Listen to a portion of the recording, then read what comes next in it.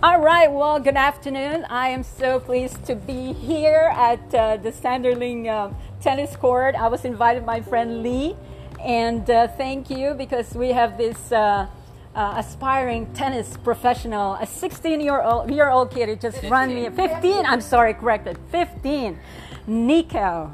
Thank you, NIKO. All right, thank you so much for being generous to grant me this interview. All right, what is your real name? Well, is he allowed to say his real name? Because one day, folks, you might hear him, and he's going to make history, correct the American history of tennis, men's tennis players, right? You could be the first one in how many years? All right, NIKO, what is your real name? My name is Nicholas Moret. And how old are you? I'm 15 years old. That's right, you corrected me. I said 16. I thought he was 16, my gosh. But he was like hitting like, whew. Amazing.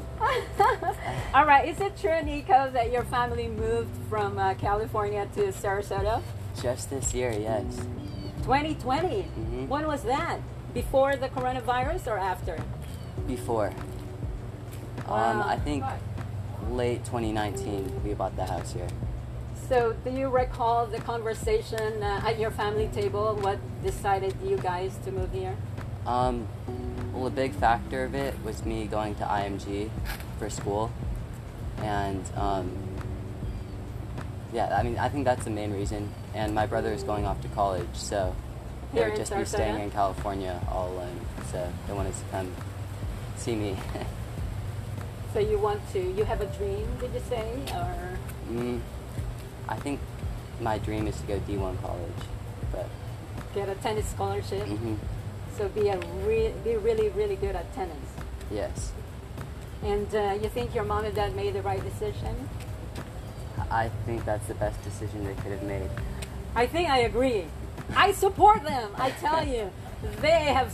Do you think they have sacrificed enough to get you to this level, especially the serves and the top spin forehand? I mean, we played just what was that? 45 minutes? Probably an hour. An hour, yes. And I'm really lucky and happy to see that you're sweating. I mean, I think you got a good workout, right? Yeah. I gave you a little workout. Yes. Mm-hmm. Yeah. You like hard work. You don't mind the hard work. I love it.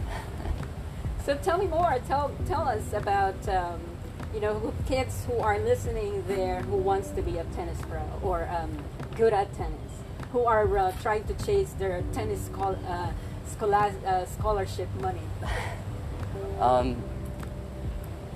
Well, if you want to go to college tennis, I think one of the main factors is having a good national ranking and a high UTR.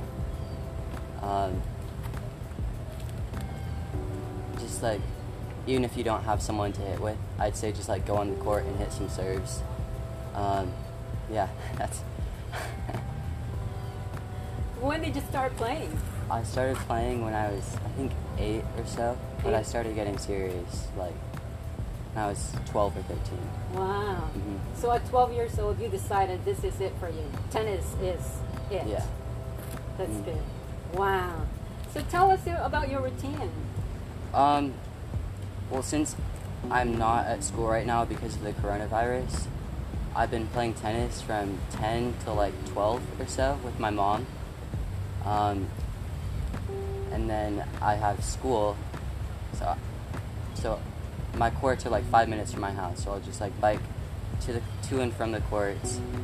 And then school, I start probably at like 1:15, and then I think I finish it around like 10 or so. I have a lot of schoolwork. The teachers are just like piling on work. A lot of reading, arithmetic. No.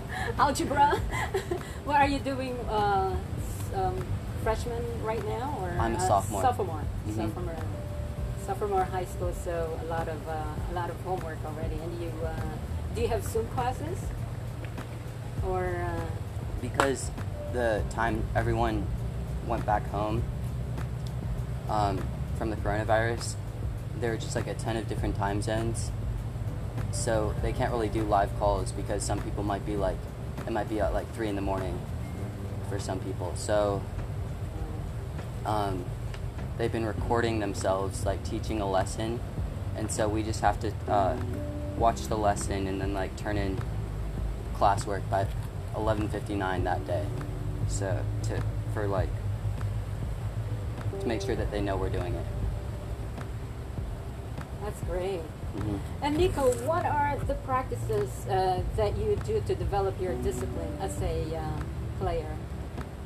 Well, my mom is feeding me a lot of balls, and so typically we do like some kind of ground stroke drill or like serve drill, and we'll practice it a bit, and then she videos me doing it.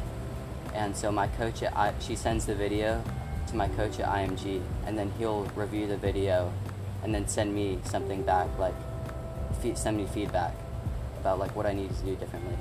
Oh wow, that's good. The video analysis is really critical. And then you apply it. Yes.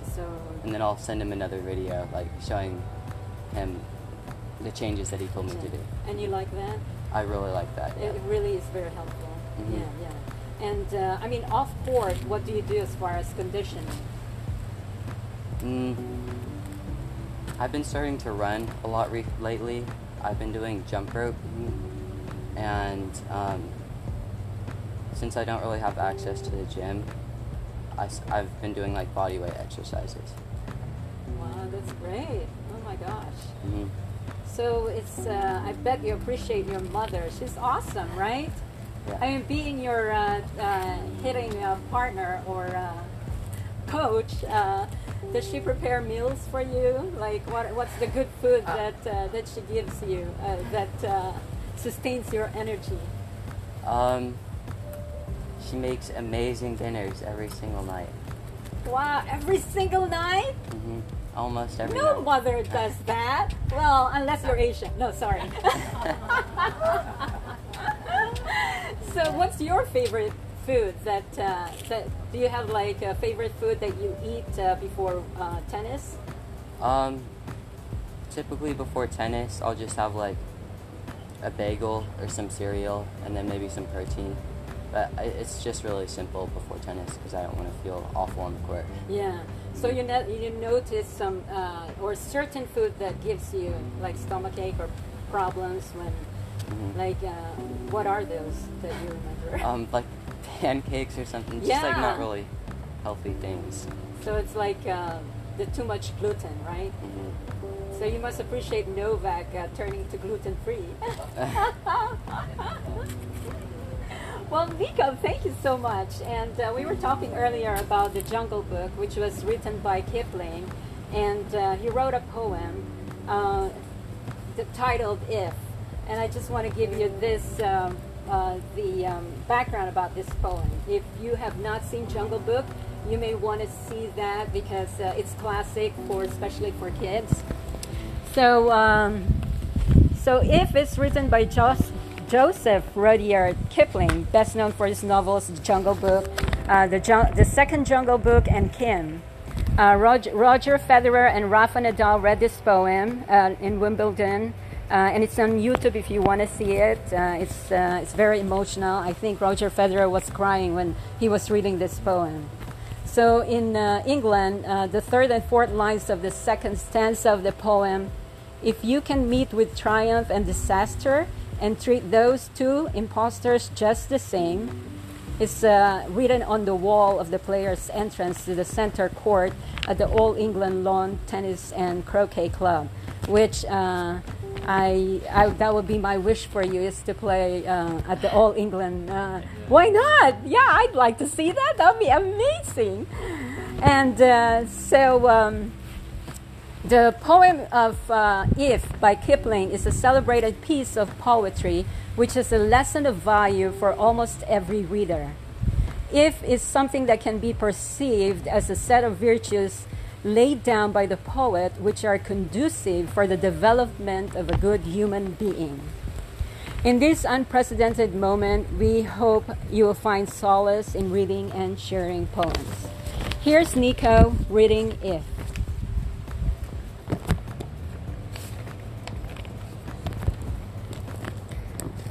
If, by Rudyard Kipling. If you can keep your head when all about you are losing theirs and blaming it on you, if you can trust yourself when all men doubt you, but make allowance for their doubting too, if you can wait and not be tired by waiting, or being lied about, don't deal in lies, or being hated, don't give way to hating, and yet don't look too good nor talk too wise. If you can dream and not make dreams your master, if you can think and not make thoughts your aim, if you can meet with triumph and disaster and treat those two impostors just the same, if you can bear to hear the truth you've spoken, twisted by knaves to make a trap for fools, or watch the things you've gave up your life to broken, and stoop and build them up with worn-out tools. If you can make one heap of all your winnings and risk it on one turn of pitch and toss, and lose, and start again at your beginnings, and never breathe a word about your loss, if you can force your heart and nerve and sinew to serve your turn long after they are gone, and so hold on when there is nothing in you, except the will which says to them, hold on. If you can talk with crowds and keep your virtue, or walk with kings, nor lose the common touch, if neither foes nor loving friends can hurt you, if all men count with you, but none too much, if you can fill the unforgiving minute with 60 seconds worth of distance run, yours is the earth and everything that's in it, and which is more, you'll be a man, my son. Thank you, thank you. Come on, crowd. That was fantastic. Thank you, NIKO, for reading that. No problem. I'm going to be listening to that, and you have, I'm sure a lot of people will be listening to that. Well, again, thank you, Lee, for inviting me. Thank you, NIKO's parents, Dave and Valerie. NIKO, good luck, and I wish you well, and I'm sure you're going to be out there. I'll be so happy to see you on TV. Thank you for hitting with me today. No problem. All right, folks, thank you for listening.